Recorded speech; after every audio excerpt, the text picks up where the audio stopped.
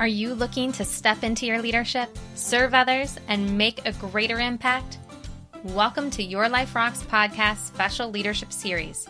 Your Life Rocks is the place for working Christian moms to create your best life. I am your host, Jenny Stemmerman, and I am on a mission to empower women to be all that God created them to be, to increase balance and clear chaos, and help you build a life that rocks. Join us in this 5-part series as I share insights into the principles of growing your impact and leading others in your own authentic way. I believe we are all leaders, but leading others to greatness does not happen by accident. It takes intention. It's my hope and prayer that this special podcast series helps you on your journey to developing into an authentic, powerful, graceful leader you want to be. It's time to uplevel your leadership. Let's get started. It's pretty likely that your goal is to lead others to greatness. Am I right? To help people improve, it takes coaching.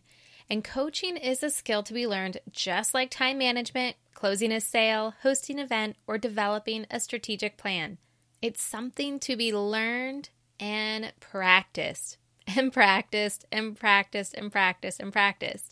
Now, despite what your natural giftings are, because let's face it, some people are just naturally gifted in a way that lends itself to coaching.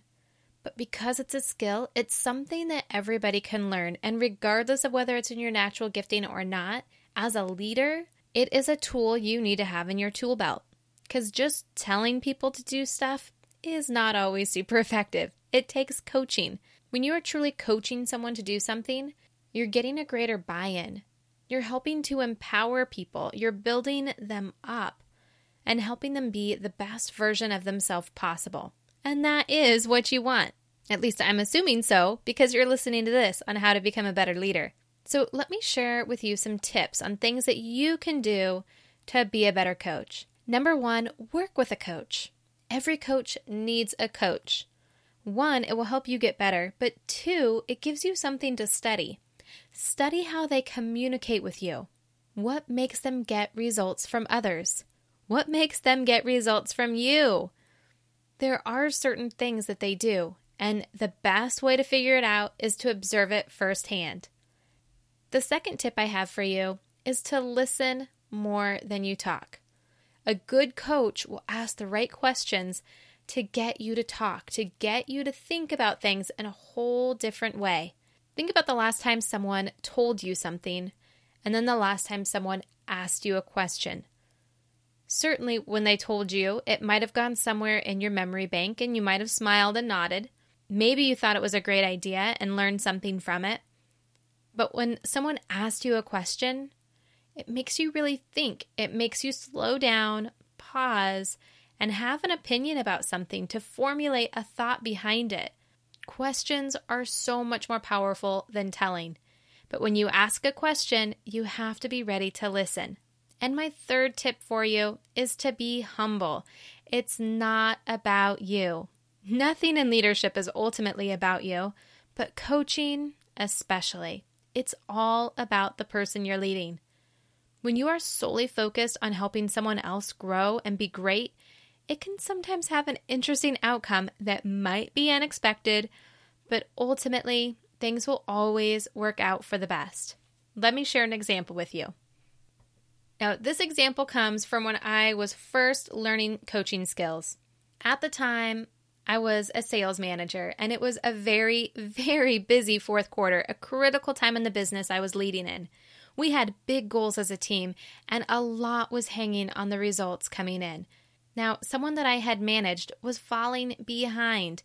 After spending time observing them in their role, I identified some skill gaps. I thought, well, this will be easy. I'll just teach her the skills that she needs, and everything will be back on track. As I sat down to coach her on her skill development, things took a turn. But I was going to stick to my coaching principles that I was trained with. I kept the coaching conversation. I was determined to coach her to greatness. But you know what? At the end of the conversation, it was agreed upon that her greatness was not going to be found in our organization. I was sad to see her go, but it was the best for her, and ultimately, it was going to be the best for us. We parted on good terms, and it was a great conversation. We both walked away feeling very good about it. Now, it was certainly not the ideal time of the year, but things worked out. I put someone else in the role temporarily, and they shined. It allowed them to step up and show what they were capable of. That added responsibility helped turn them into becoming a better leader, and as a result, they were promoted shortly after. If I hadn't stuck to those coaching principles and remembered that my leadership was about helping her be great, whatever that looked like, it would have been a tough end to the year. It would have been a strain and a struggle keeping her in that role. Maybe you can relate to that. Maybe there's some conversations you know that you need to have, some people that you need to coach to greatness, and you know that it might not end the way you think it should. And that fear might be keeping you from having those conversations, but not having them is certainly not going to fix anything. Okay, now I have a quiz for you to see how strong are your coaching skills. All right, question number 1. When you are helping your team, who talks more, you or them? Question number 2. How many people on your team have achieved their success goal? And last question, how many times did you say, I, in your last conversation with someone on your team? Leading people is a relationship, and coaching allows you that communication one-on-one to really bring out their greatness. And after all, that is what leadership is all about, right? I hope that you found some value in this episode that you can really use in your own leadership role. Now, I could talk about coaching and teaching others to coach forever, but the whole purpose of this little mini leadership series is to keep things short and simple and to the point. Now, if you want to learn more about becoming a stronger leader and you want to learn more about becoming a better coach, I highly encourage that you get my free training by going to yourliferocks.com/leadership. You'll get a guide as well as a special audio training that covers off on so many different topics that has to do with leadership. And if you're really serious about taking your leadership to the next level, if you want to become a master coach, really helping people step into their greatness while being authentic to who you are and the things that you value, but still have that great impact, I would love to have you take part in my upcoming leadership course called Authentic Impact. Now, there are 2 different levels that you can choose. One is self-study on just doing the course, or you can work with me one-on-one to really personalize, customize the training to where you are in your leadership.